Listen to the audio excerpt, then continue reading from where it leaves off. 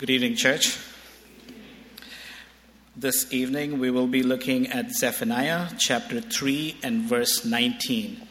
If you're using the Pew Bible, you will find that on page 838.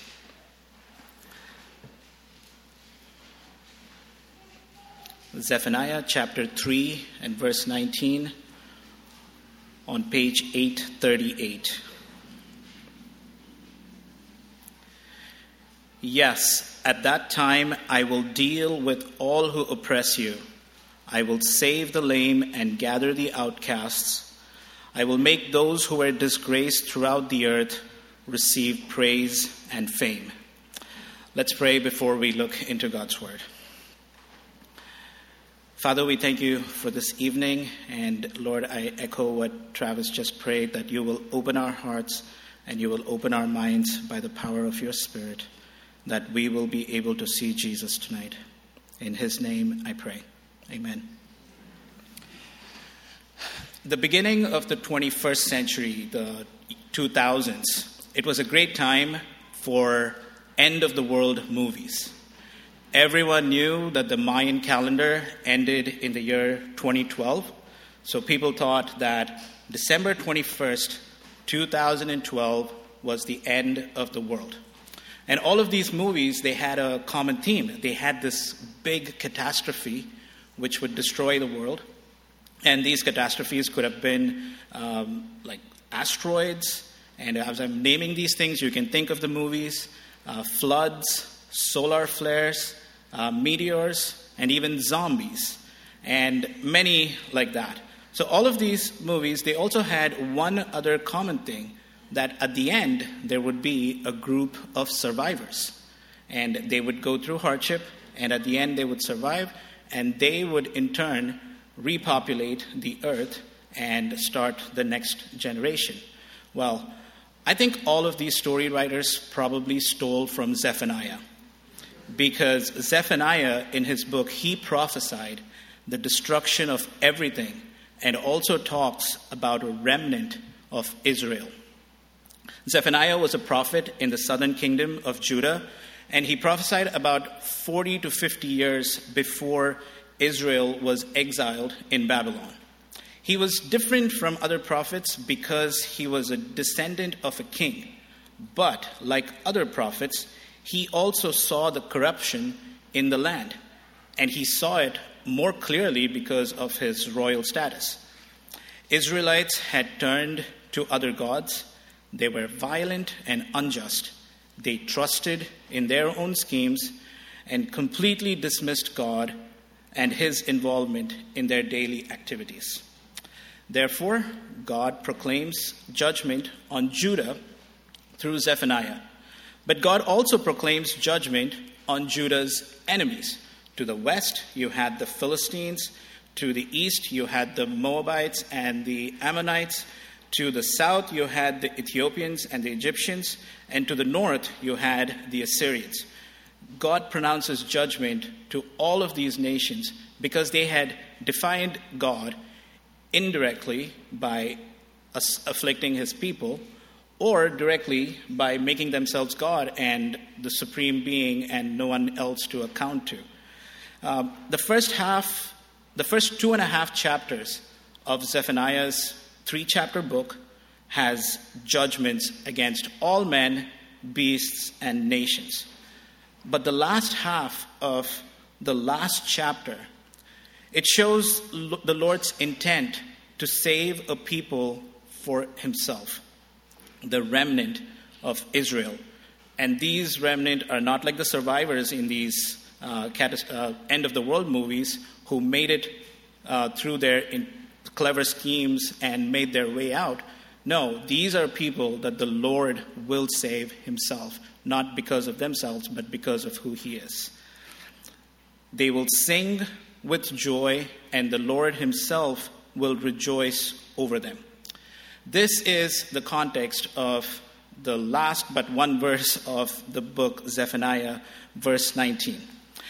And what this verse is telling us, what we read, and what this verse is telling us, and what we should take away tonight is this: the Lord saves his people in his time. the Lord saves his people in his time. And we will see this by looking at two aspects. Number one, if you're taking notes, the Lord's saving work. Number one, the Lord's saving work. And number two, the Lord's perfect timing. The Lord's perfect timing. So let's look at number one. The Lord's saving work. Look at verse 19, Zephaniah 3 and verse 19. You will see that there are three things that the Lord promises to do. He will deal with the oppressors. He saves the lame and gathers the outcast. And outcasts here are those who are driven away from the land. And number three, he makes those who were disgraced receive praise and fame. He will deal with the oppressors. When you think about Israel, the people who were oppressing Israel were the Babylonians when they went into exile. And the Lord brought the Persian army to deal with the Babylonians. And the Persians overthrew the Babylonians. He saves the lame and gathers the outcast. During the time of Persians, we can read in the book of Ezra and Nehemiah, the Lord brings back his people into the city, into Jerusalem, and they build the city walls, and they also build the temple. So the Lord gathered the outcast.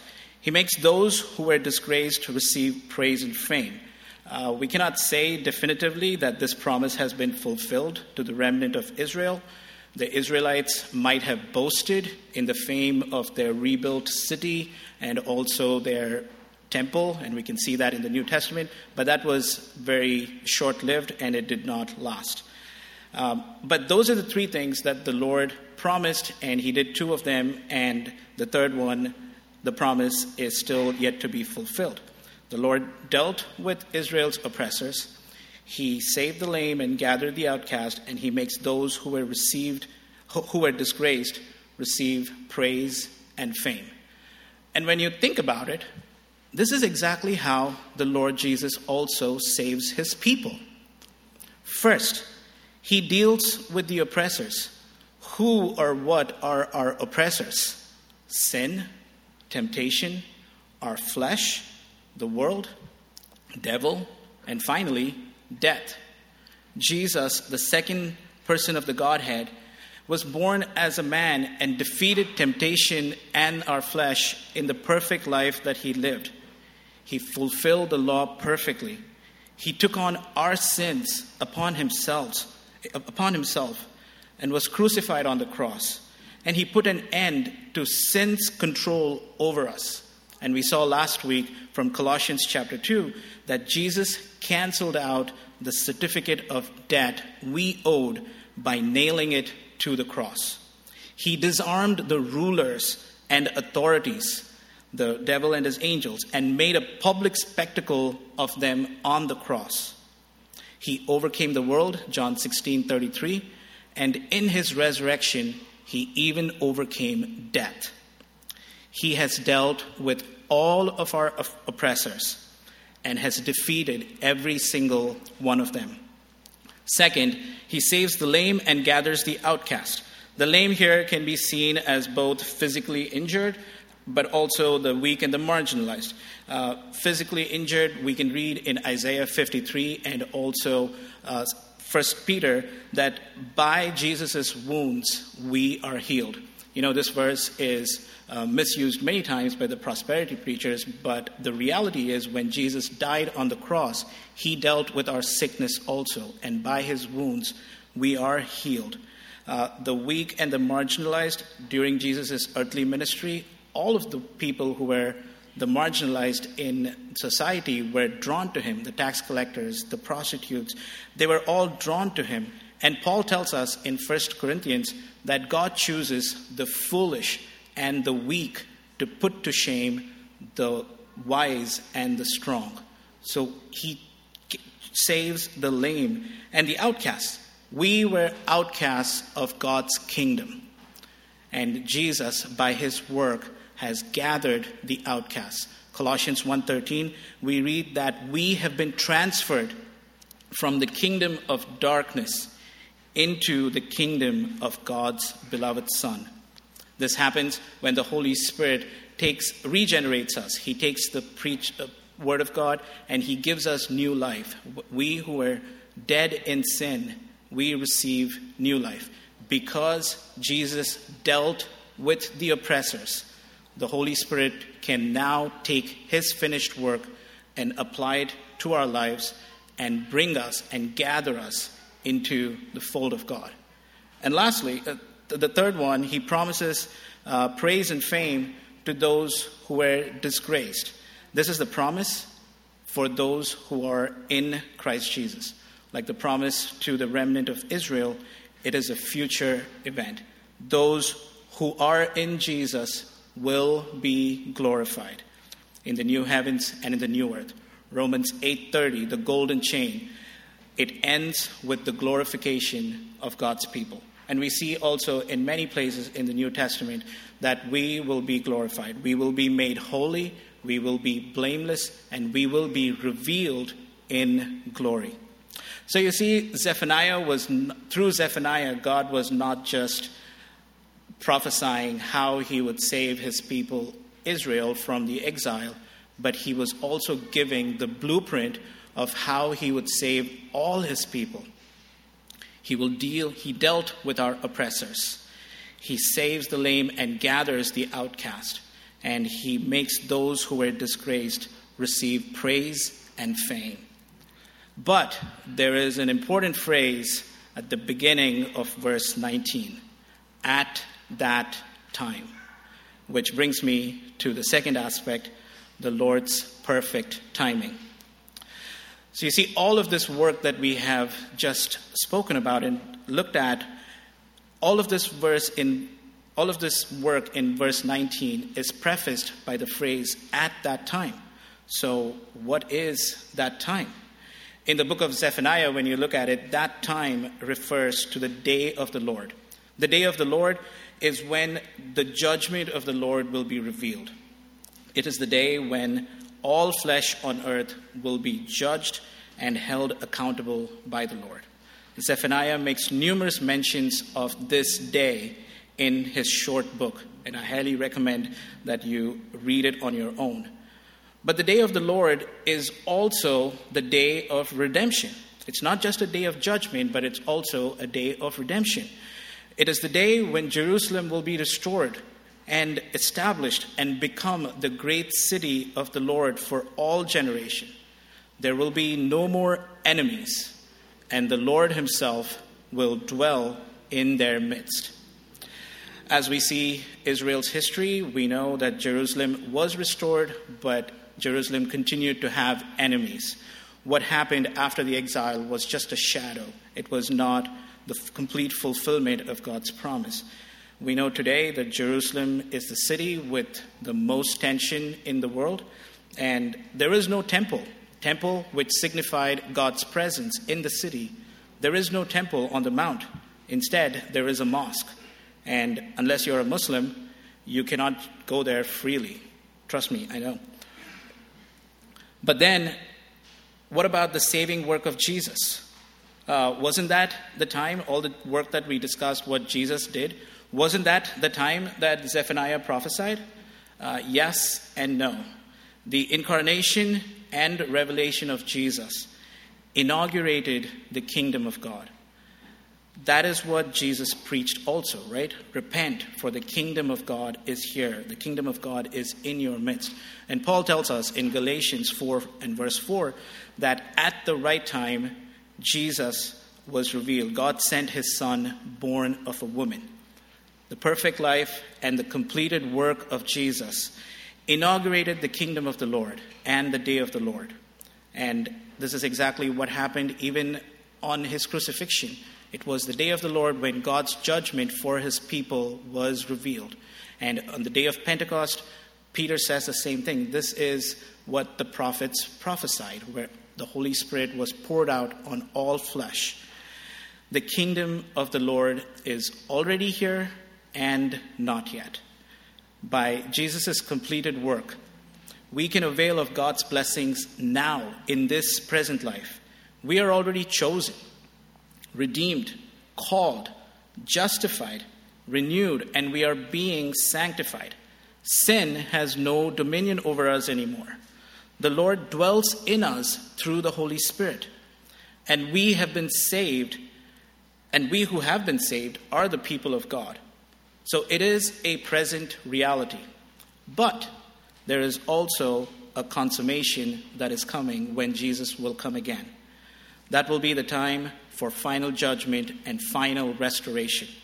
It will be the time when there will be no more sin, there will be no more sickness, there will be no more disease, and there will be no more death. At that time, we will be glorified, and we will receive praise and fame on the earth. So, the Lord's perfect work and his perfect timing. How are we to respond to all that we've just heard? If you are a non-Christian listening to this, if you're someone who would say, yes, I am oppressed by sin and fear, and I don't know how to get out of it, Zephaniah gives you the answer. In the middle of the proclamation of judgment, the Lord calls out to seek him in Zephaniah chapter 2, verses 3. Before the burning anger of the Lord comes upon you, seek the Lord. Repent and believe in the one who broke the oppression of sin, the Lord Jesus, who alone can turn your shame into praise. But if you're a Christian listening to this, then first of all, rejoice in the Lord's saving work and live in the assurance of his salvation. Peter tells us in 1 Peter that those who have been saved in Jesus have an inheritance that is imperishable, undefiled, and unfading, kept for us. We should rejoice in this because we were totally unworthy of it. But God saved us. In his great mercy, he caused us to be born again. Second, as redeemed people, we must not live in bondage to sin. The Lord has removed our oppression, and he has gathered us into his kingdom. As Paul asks in Romans 6, how can we who are dead to sin still continue to live in it? We should remove all things from our lives that will draw us and give the devil a foothold. In my life, my biggest weakness is watching TV. And I found out that it's not so much movies or shows, but it's watching tennis on TV. And some of you know that I love tennis, but watching tennis was such a time suck, and I was stuck in front of the TV for so long. And I'm like, where did the evening go? I'm sitting and watching TV and tennis for all evening. And thank God that he revealed that to me, and I'm still working on limiting it in my life. But such harmless things can distract us away from what God has called us to do. And the devil uses such harmless things to distract us. He's a roaring lion waiting to devour any that he may find. And we must not give in to that, but we must give ourselves to God. Third, we must spend time in God's word. That's the best way we can offer ourselves to God. And also Zephaniah prophesied in the time of King Josiah. You can read this in Zephaniah 1 and verse 1. One of the main things that happened during Josiah's reign is that they found the law of the Lord, which was lost. They found the scroll, and after that, Josiah made great reforms in the land. He destroyed the foreign gods and their altars. He reinstituted the Passover and did many such things. This is what the word of the Lord, by the power of the Spirit, can do in our lives. This is what it pierces our innermost being, and it will remove the filth that is in us, while also comforting us and enabling us to live in God's kingdom here. Fourth, we should spend time with God's people. As we read in Zephaniah, the Lord saves a remnant. This was always God's plan, that his people be united together, irrespective of our backgrounds. And Paul calls this unity as the mystery of the gospel in Ephesians 3. We should make time to meet with other believers during the week and pray, read a book, confess sin, encourage one another. We should spend time with God's people. Next, as God saved people, we must proclaim his saving work to those who are still living under the oppression of sin. We must share the gospel and warn our friends and family of the reality of the day of the Lord. It is coming, and we should warn our friends. We have been given a spirit of boldness, and nothing should hold us back. And finally, we must be expectant of the Lord's return. Jesus taught us to be alert at all times because we do not know the hour when he will come. We must not slack off because the day of the Lord is coming. Let's pray.